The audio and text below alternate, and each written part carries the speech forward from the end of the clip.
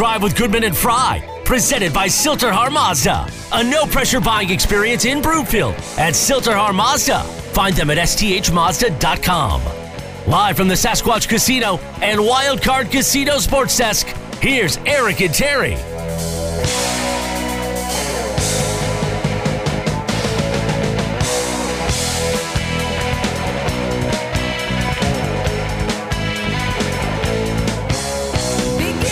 Welcome back. Afternoon Drive. Goodman Fry. Watch us. MileHighSports.com. You can reach us. Rocky Mountain Forest Products Twitter feed at TFry, at Eric Goodman. If you're looking for wholesale lumber to the public, go to rmfp.com.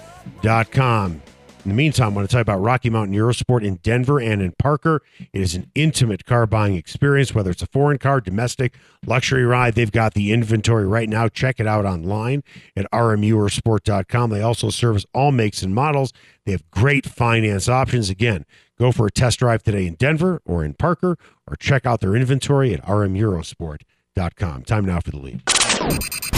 The Lead, presented by Sasquatch Casino in Blackhawk. All right, let's go out to the hotline. I want to bring in our Broncos insider, Cody Roark. You can catch his work on milehighsports.com. How are you, Cody? I'm good, Eric. Today was a good day for the Broncos offense. They got things going. Nathaniel Hackett talked about that 2-minute drill in which now it has been corrected that the 35-yard pass to Cortland Sutton was a touchdown, and it was an audible by Russell Wilson. Hackett referred to it as, this is kind of a big deal 2-minute offense because this offense is so young being together. With that, did Hackett overstate it, or do you agree? I think I agree, because sometimes things change in the heat of the moment. Situational football, and it was a 4th and 4 play. And look, Cortland Sutton had a one-on-one against Ronald Darby, and Russ, took the 50-50 gamble, and it paid off.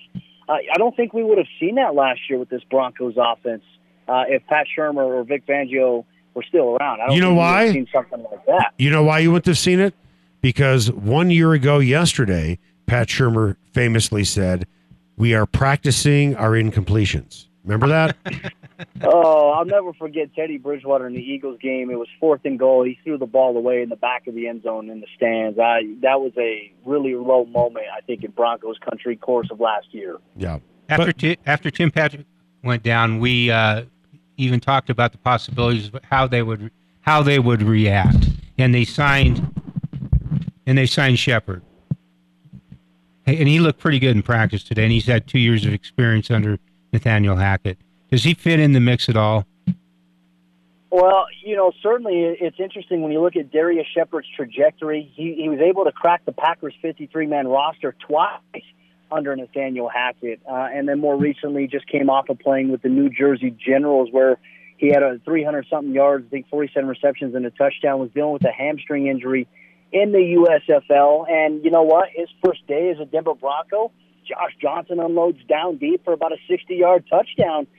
Welcome to Denver there, Darius Shepard. It was a good play by him. And Hackett had mentioned in his post-practice press there was a little bit of an option route where, depending on the coverage, he had the option to sit or he had the option to go. And he said, Darius, he just went. And that's exactly what he did, got behind the defense.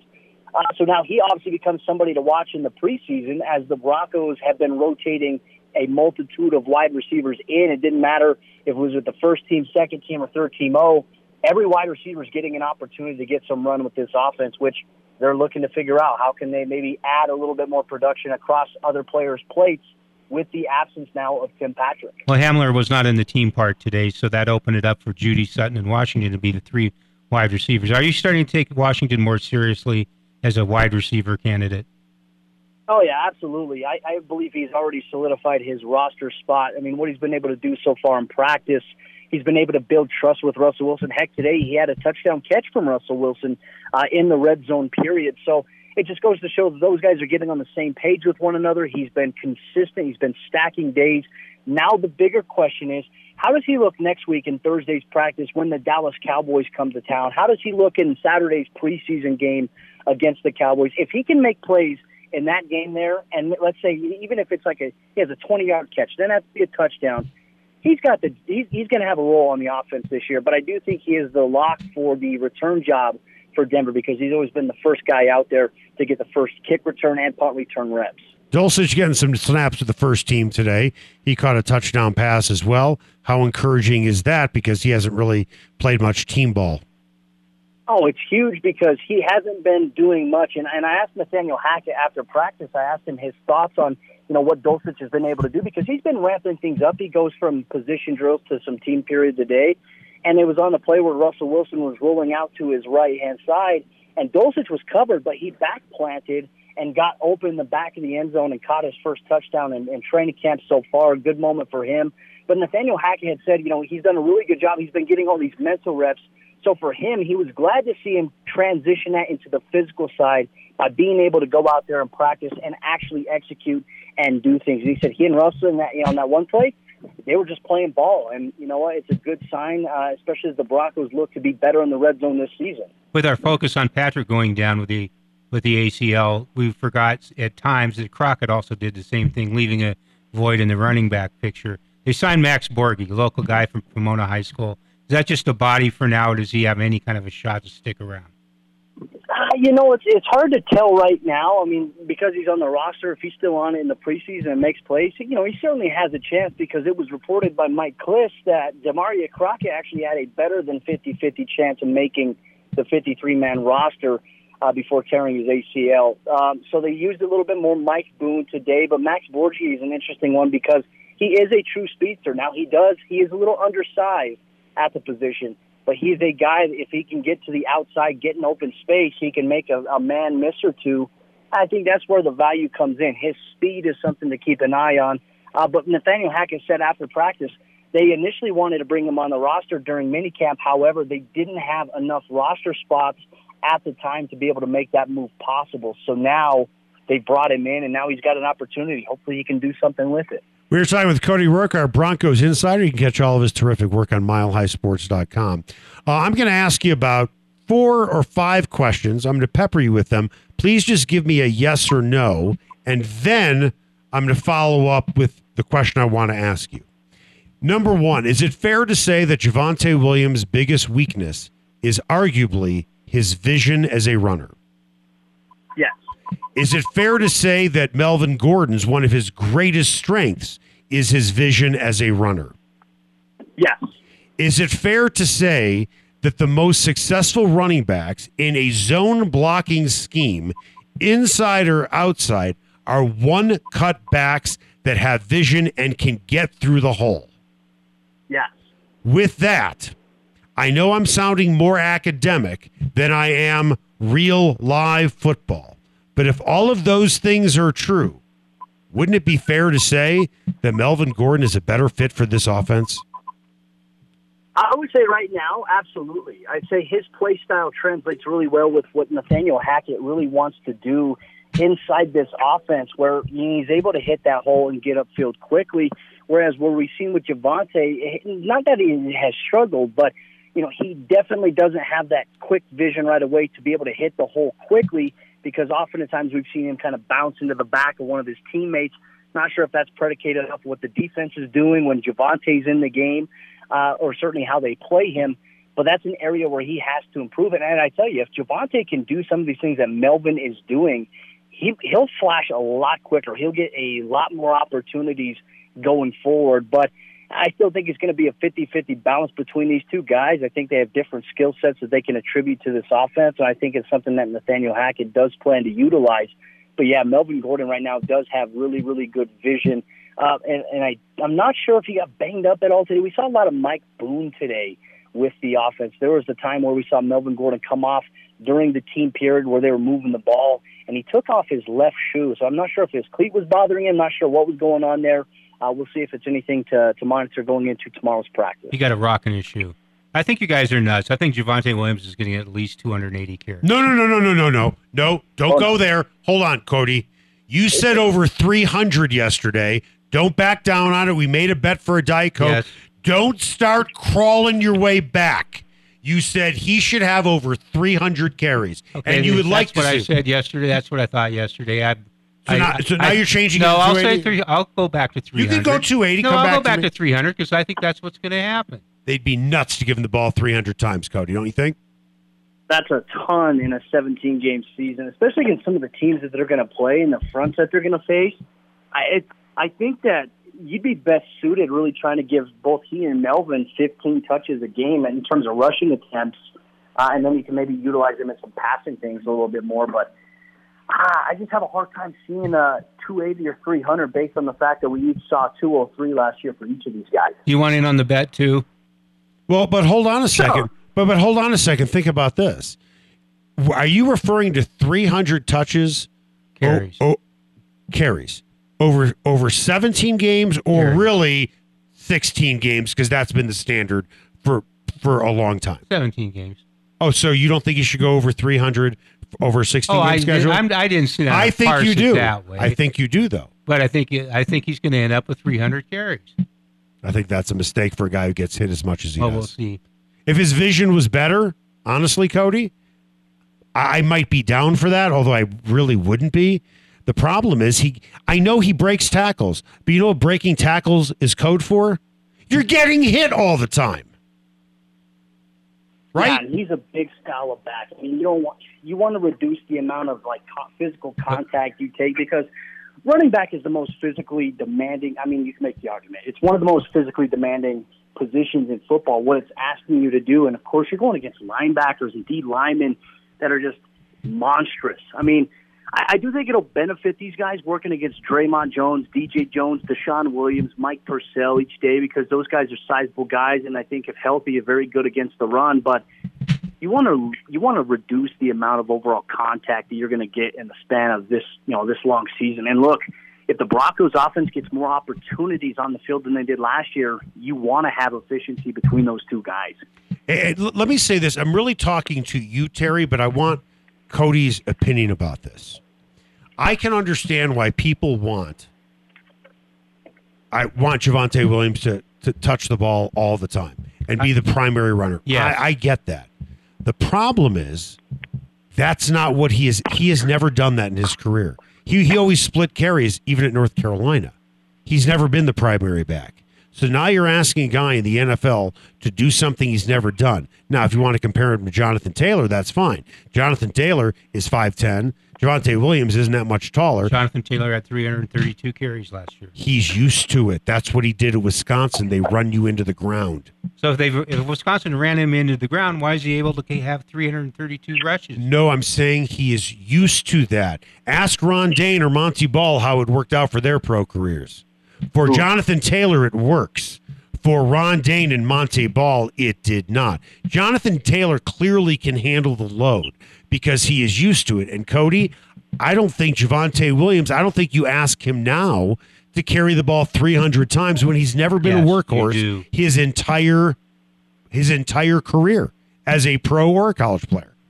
Yes. Yeah, I just don't see it happening because they didn't do that with A.J. Dillon and Aaron Jones last year. There was almost kind of the same thing. They had a by-committee approach, but they split a lot of the carries, which I imagine I don't see Hackett doing anything different. And here's something else to consider because it is zone blocking now. I think you could make the case that Melvin Gordon, if they each have 203 touches, I'll make a bet with somebody right now that Melvin Gordon has more yards per carry because it's zone blocking and it's one cut. What do you think, Cody? I think it's possible he did it last year. I mean, but they were really close. Melvin had 4.5 yards per carry last year, and Javonte had 4.4, which the amount of times it was after contact, I think, is unbelievable. Right. It's crazy he was able to be that efficient among the best in the league. Among the best in the league. Can he do it with the first hole? Can he hit the hole and get positive yards without contact first? You know, I think that's a big challenge we want to see him accomplish this year. He's going to be adaptive. He's going to be less aggressive about contact. He'll adapt. He's not going to be less aggressive. He'll adapt. He's not going to change his style. He'll find the seam. He'll see it, and he'll be the 300 carry back. Cody, do you think a guy, after playing as much football as he has, is suddenly going to change his style because the offense is different? Yeesh. I mean, I think that what we've heard Nathaniel Hackett say, they want to do everything. They want to run this offense based on what they believe players do best and what exactly. they've been good at. Right. So I think so, too. And, oh, by the way, okay, guys, it's not about yards. It's about scoring. And who's better at scoring? It's been Melvin so far. It's been Melvin for the last 6-7 years when you look at anybody in the NFL. And I'm right behind Alvin Kamara. And I'm not a big Melvin Gordon guy. I like Javonte Williams. I wish he would be that guy. I would like to see him have He will be. 55% of the carries. He will. Well, he's not going to go over 300 unless there's an injury. This isn't back in the day in the 1970s, Terry, where you give the ball to Barry Sanders, Walter Payton, Tony Dorsett 300 times. It's a different game. I know. There are very few. Give me credit for knowing that. I mean, this NFL has become, don't you think, Cody, where you don't want to have a workhorse all the time. I think most teams don't. Well, look what happened to Derrick Henry finally last year. It caught up to him. Right. And he's the exception. He's the 1%. He's the one guy that nobody thought would break down, and he did. And they needed another guy. They didn't necessarily have another guy behind him. And I think that going forward, while fantasy football managers would love Derrick Henry to continue getting what he used to get, I think the Titans will even approach him differently this year and reduce his workload, have a 1-2 punch, which makes sense. And I think that that's where the game's kind of transitioning to. And here's something else that I would throw out there. I understand how great Jonathan Taylor is. And he had 332 carries and 1,800 yards and 18 touchdowns. That's fantastic. But you know who his career is going to mirror if they keep this up? Andrew Luck. Yep. Yeah, they're very similar players. Well, they didn't get an offensive line for Andrew Luck, and he's out of the league. And if they keep running Jonathan Taylor like they are, they're going to run him out of the league. He'll have a 6-year career. It'll be over for him. You can't treat these guys like commodities unless you want to not necessarily split their carries. Javonte, I think, should have 55% of the carries. What do you think Javonte wants? He wants 700. He wants 700 carries. He wants the ball every time. All athletes do. But they're too dumb to realize that they can't carry the ball 50 times a game if they want to have a career. Right? They want the ball every time. Yes, they do. Ask Russell Wilson. That's the personal drive at an egoist position. Yeah, ask Russell Wilson how many times he'd like to pass the ball. You know what he'd say? Every time. And he'd be out of the league now because he'd be sacked so many times and injured. Well, that would solve the problem because Williams would have 17 carries and Gordon would have 18. Cody, thanks for being part of the disagreement that I've had with Terry. We appreciate your input, and we will talk tomorrow. I appreciate you guys. Thank you. All right, see you, pal. Coming up after the break, ESPN had a very interesting article on off-season moves, graded every team. What did he give the Nuggets? I got to tell you, when I read it, I was kind of surprised. That's next.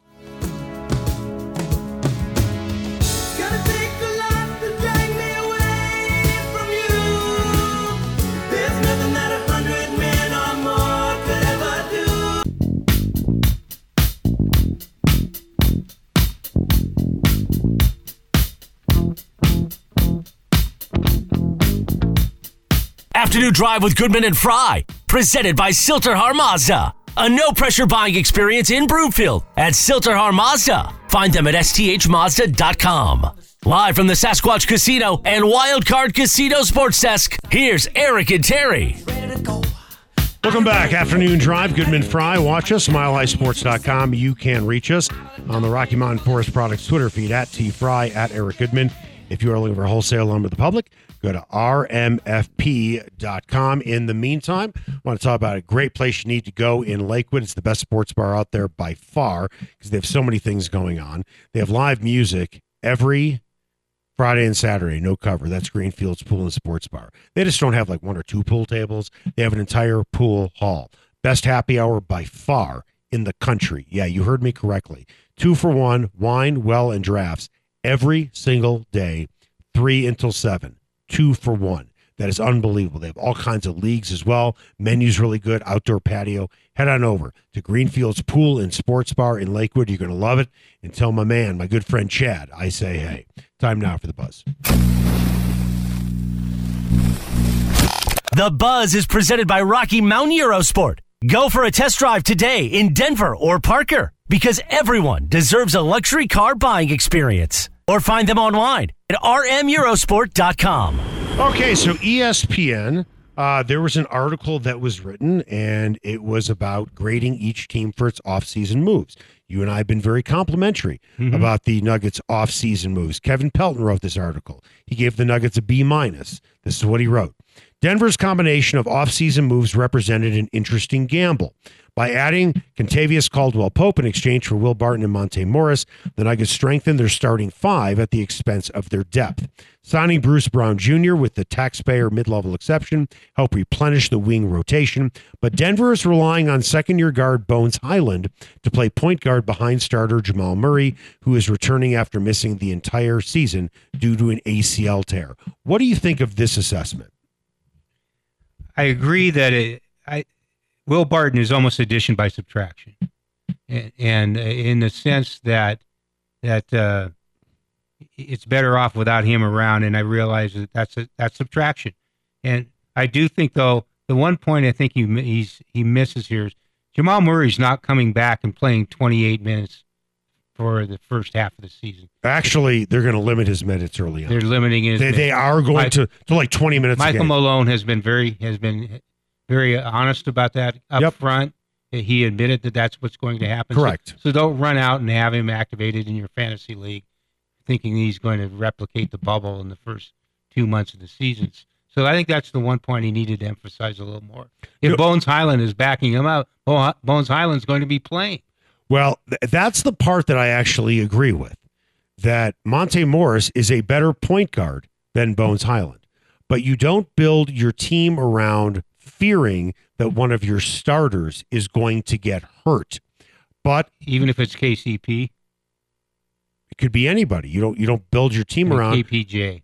Getting all the right. Kevin Porter Jr., even if he's the one you're worried about getting hurt again. If I know Murray has a history of injuries, which he doesn't, then maybe I try and keep Monte Morris. But he is talking about Murray's coming back from a torn ACL, but you can't build your team around that.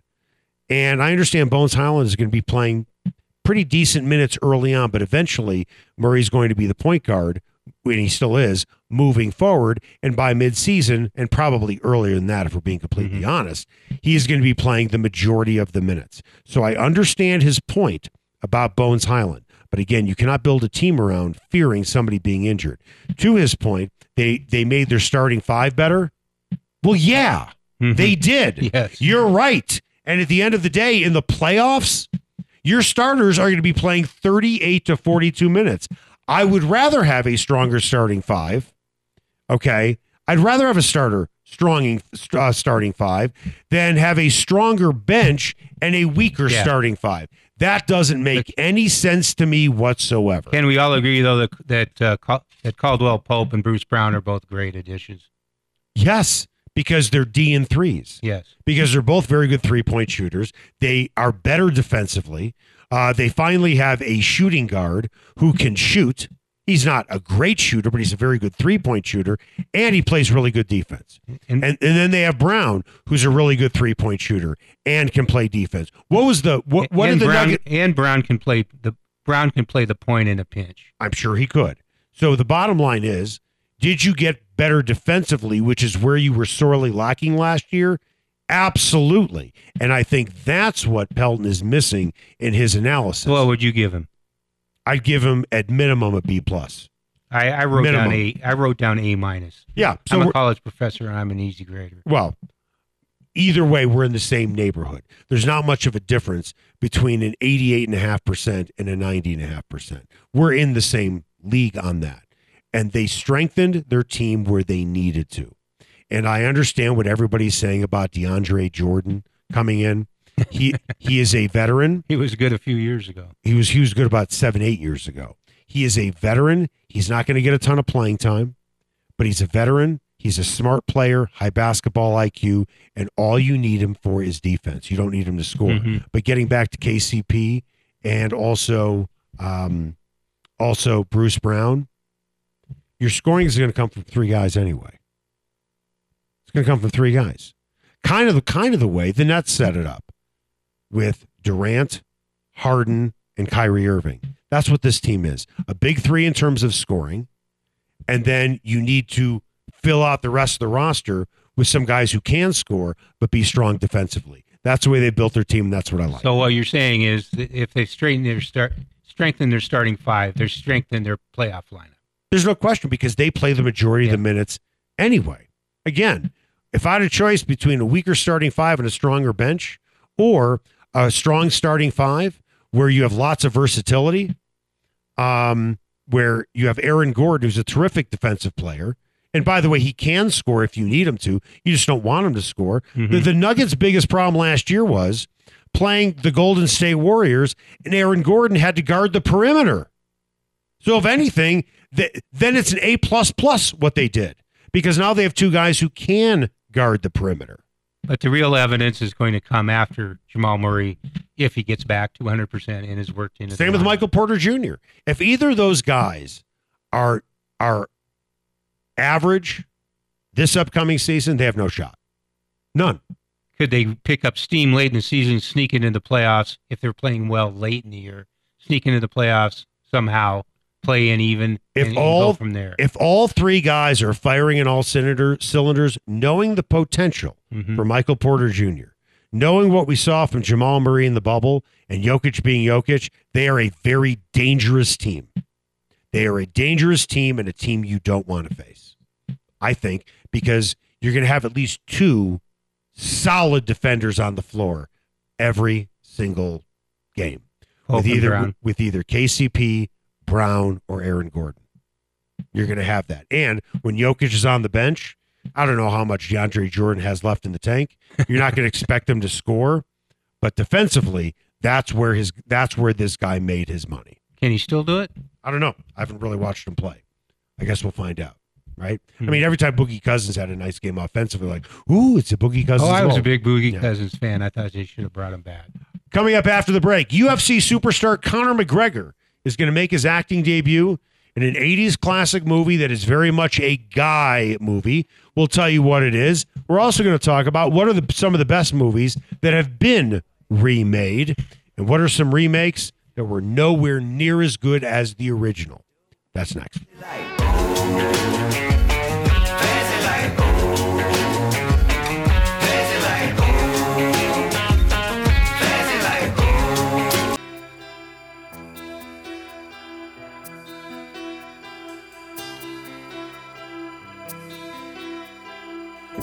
Afternoon Drive with Goodman and Fry, presented by Silterhar Mazda. A no-pressure buying experience in Broomfield at Silterhar Mazda. Find them at sthmazda.com. Live from the Sasquatch Casino and Wildcard Casino Sports Desk, here's Eric and Terry. You got some Danny Bailey producing, and you very nicely done. Yeah, he loves the themes, and I'm trying to follow that. Now, what's interesting is, this is from Dirty Dancing, as you know. But you know who sang the song? Bill Medley. Patrick Swayze. Oh, that's right. Patrick Swayze sang this song. Listen, nobody puts baby in a corner. Welcome back. Afternoon Drive. Nobody puts Terry in a corner. I'm not suggesting you're a baby, but nobody puts you in a corner. Nicely done. Welcome back. Afternoon Drive. Goodman Fry. Watch us. MileHighSports.com. Reach us. Rocky Mountain Forest Products Twitter feed at TFry at Eric Goodman. If you're looking for wholesale lumber to the public, go to rmfp.com. Time now for What's Trending. What's Trending is brought to you by Pinnacle Builders, the best in home remodeling. Go to pinnacleden.com. UFC superstar Conor McGregor is going to be making his acting debut in a remake of the 80s classic movie Roadhouse. Very much a guy movie. Starred Patrick Swayze. Let's start with this. But Jake Gyllenhaal is going to play. Gyllenhaal is going to play the lead. He's not. He's playing the Swayze part. Oh, okay. With that, what are some of the best movies that have been remade? We talked about this briefly during the break. You said only two. I have a longer list. Oh, there's a whole long of good movies that have been remade. But most of them are not as good as the original. Oh, I can give you about 5 or 6 that are better than when I say them to you, I think you'll be like, oh, yeah, I can see that. So go ahead. What do you got? Well, the one that doesn't measure up in the sports realm is The Longest Yard. That was ridiculously remade. What were good, better remakes than the original? That's the question. Okay, better. What are better remakes? West Side Story. Oh, my God, I could not disagree more. That's on my other list. Oh, okay. I thought that was absolute.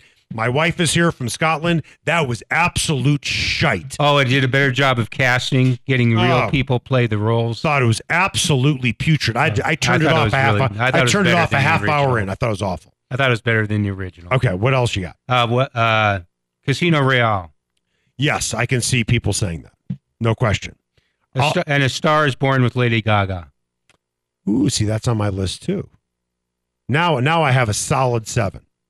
And if you don't agree with me on any of these, then you know nothing about movies. And I'm kidding when I say that. How about we're looking for remakes that were better than the original? Yeah. Okay, then I would say True Grit. Okay. And that's really now you've named 4. That's really uncommon opinion, I realize. Okay. Because John Wayne was in the original and all that. So you named 4, and I'll give you 1, 2, 3. I have Stars Born. 4, 5, 6, 7. Okay. More. Ocean's 11. Far better than the original with the rap. I had written it down, but I didn't include it on my final list. The Departed. A lot of people don't know that the movie The Departed with Leonardo DiCaprio, Mark Wahlberg, I think Robert De Niro or whoever. You're going to say I did not know that was a remake. No, I'm saying most people don't. I don't. It was. It was a movie that was made in China or Hong Kong, I should say, and then they did it in the I States. did not know that. That's a remake. Dune, far better than the original. Far, far, far better. I have Star is Born. Batman Begins with Christian Bale. Far better. That might be the best Batman movie of all of them. How Bruce Wayne got his start. This one is not debatable. Because I think this is one of the worst movies of all time. Should I debate this? Should I get ready to debate? I think this movie is such shite. I could not believe when a good friend of mine, who is a Broadway producer, I know this told me he was making this into a musical. And he asked me to invest in it. I said, that movie is terrible. He goes, trust me, this is good. I know the one you're talking about. Right. I sat in his living room. He played the demo for me. I said, the music is hilarious. The lyrics are hilarious, written by Mark Shaman. Hairspray. Far better than the one by John Waters. Yes. I never saw the Dark original. Okay. That was a campy movie. Les Mis with who is the Scottish actor? He does a lot of movies where he's Liam Neeson. Yes. Much, much, much better as the musical version. Then what? Well, I mean the old Liam Neeson, non-musical Les Miserables. Liam Neeson was Jean Valjean in the movie production of Les Mis, and then they turned it into a movie musical with I can't remember his name. He was he's probably one of the best singer, actors, dancers out there. And actually, I saw him. Hugh Jackman. Much better than the one with Liam Neeson. I like the one with Liam Neeson. And you may not know that this was a remake. Father of the Bride. I saw that was a remake, but I didn't remember seeing it. So that's 7. And you said 2 originally, then you upped it to 4. Well, my point was I had a list of both the movies that should not have been remade because the remakes were so awful. Okay, so I had a list of those too, I don't think West Side, including The Longest Yard, Footloose, Psycho might have been the best example. I agree with all those. Here, I thought West Side Story was awful with Steven Spielberg, and Steven Spielberg's great. We could disagree on that. But it was such phony casting in the original. It was much more realistic and honest in the casting of the remake. Yeah, to me, it was too much. But a lot of kids will disagree with this. I don't think Willy Wonka and the Chocolate Factory is a classic. And as much as I love Tim Burton and as much as I love Johnny Depp, Charlie and the Chocolate Factory was so dark that it just wasn't enjoyable to me. And my daughter loves that. And I'll give you another movie they never should have remade, Aladdin. The one with Robin Williams, the animated one, was outstanding. Yes, it was. And then they remade it. I didn't even realize with actual people. Like no. That, yes. Yeah, don't touch it. They did that with Lion King, too. Yeah, don't touch that. Just let it go. Just let that one go. All right, what do we have coming up on Argonaut Wine and Liquor, just in case you missed it. The Broncos have signed a running back, and some locals here in Colorado might recognize his name. We'll let you know who that player is. And this NBA star is now eligible to sign an extension with his current team. That's coming up next on Afternoon Drive with Goodman and Fry on Mile High Sports. Hey, ho, hey, ho. You drew a picture on my morning, but you couldn't make my day. Hey. I'm rocking and you're yawning, but you never look my way. Hey. I'm licking. I got my first real six-string, bought it at the 5 and dime. Afternoon Drive with Goodman and Fry, presented by Silterhar Mazda. A no-pressure buying experience in Broomfield at Silterhar Mazda. Find them at sthmazda.com. Live from the Sasquatch Casino and Wildcard Casino Sports Desk, here's Eric and Terry. Welcome back. Afternoon Drive. Goodman Fry. Watch us, milehighsports.com. You can reach us. Rocky Mountain Forest Products Twitter feed at TFry, at Eric Goodman. If you're looking for wholesale lumber to the public, go to rmfp.com. Nolan and I were talking about this during the break. Let's add another movie, at least in my opinion, to the list of better remakes. The original Superman versus the remake of Superman with Henry Cavill. Is that his name? Henry Cavill?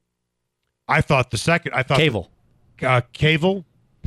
Henry Cavill? How do you pronounce his name? Yeah, Nolan says Cable. Either way, I thought the remake was fantastic. The one with Christopher Reeve is really good. I thought the remake was better. With that, time now for the final word. The final word is presented by the McKenzie Law Firm. Don't wait before it's too late. Protect your family by setting up a will, living will, or estate plan with Dan McKenzie at themckenziefirm.com.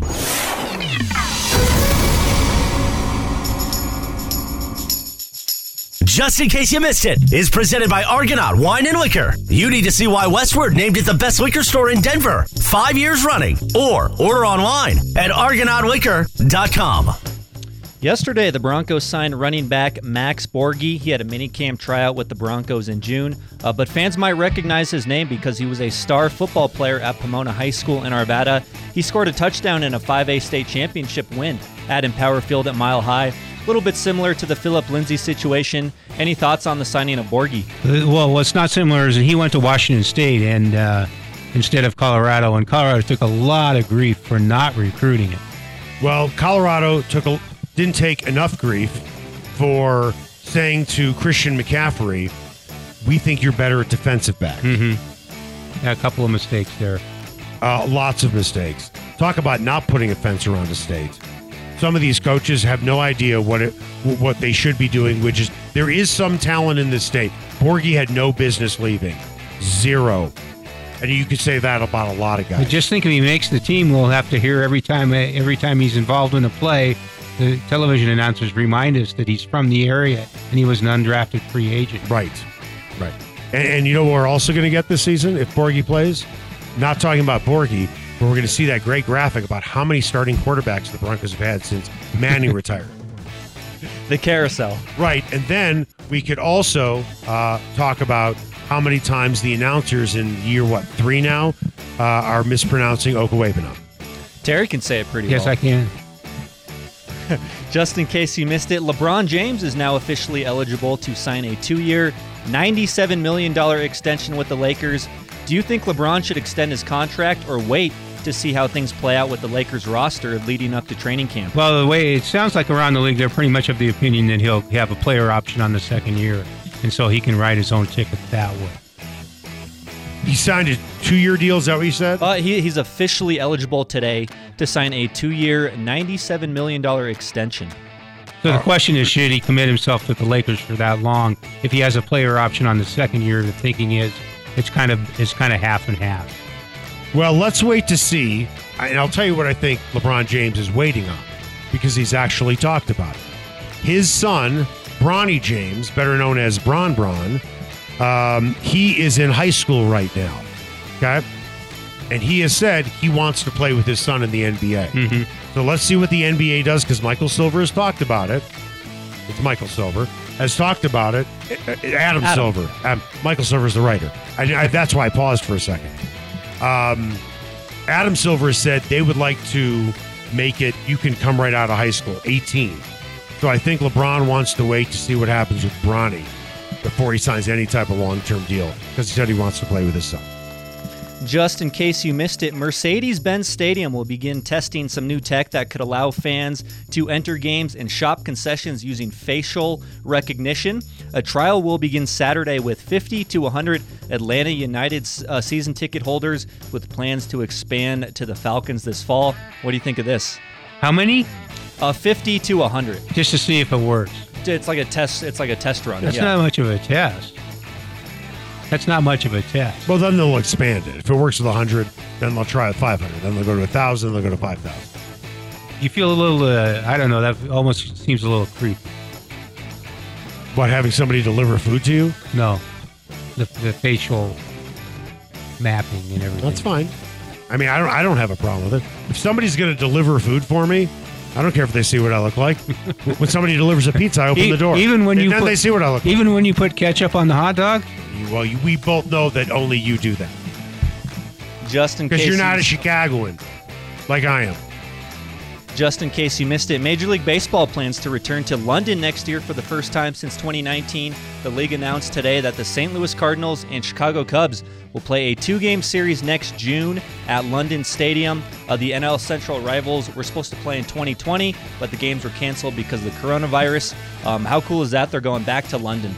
Well, it's pretty cool, but they're also clearly trying to expand their market and their imprint. Yeah, because they're losing the market here. They need to find another. They have to find another continent.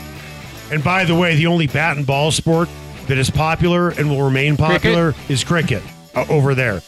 Baseball's losing it here. Concentrate on promoting yourselves here in the States. Why are you going over there? The NFL is saturated in the United States. That's why they're looking at other markets, meaning other countries. Baseball isn't doing a good enough job here. What, they're suddenly going to build a fan base? Well, they're marketing themselves at the British Open. Yeah. The absolute biggest waste of any type of marketing dollar. Putting a Major League Baseball patch on a golfer's sleeve at St. Andrews. Brilliant use of marketing dollars. That's so crazy. Last one before we get out of here. Rockies up 7-3. By the way, can I say one more thing? Go for it. Because clearly they're trying to skew. So as soon as he said Rockies, you cut him off. No, no, you can finish. Baseball, okay. Golf is an older person's sport, right? Oh, generally speaking, right? In terms of watching it, what are they trying to capture? Baseball's trying to capture young people. Yes. So they're advertising in a sport that usually people in their 30s and 40s watch. That doesn't make any sense. Hit the generation that you need to hit, not the old course double entendre at St. Andrews. So what's going on with the Rockies? Oh, they have won the ball game 7-3 over the San Diego Padres, and this means they will avoid the 5-game sweep. Would have been the first 5-game sweep in Major League Baseball history, because they had the built-in doubleheader on Tuesday. So what do you think they have to do the rest of the way to get the second wild card? Win just about every game and hope the other teams lose. They have to go back in a time machine with the flux capacitor to 2007 and win, I think, 13 of 14 to close out the regular season. Mm-hmm. That's what they need to do. It'll work. Oh, absolutely. All right, that's going to do it for us. Nolan, great job today, as always. I know you're excited for the Cardinals to be playing in London. Are you going to try and go to that game? No? He says no. No interest, yeah. Well, now that the Cardinals don't have Soto, there's really no reason to watch, at least for the rest of the season, right? All right, Alex, great job today. Sammy, you, Terry, make it the best possible night you can.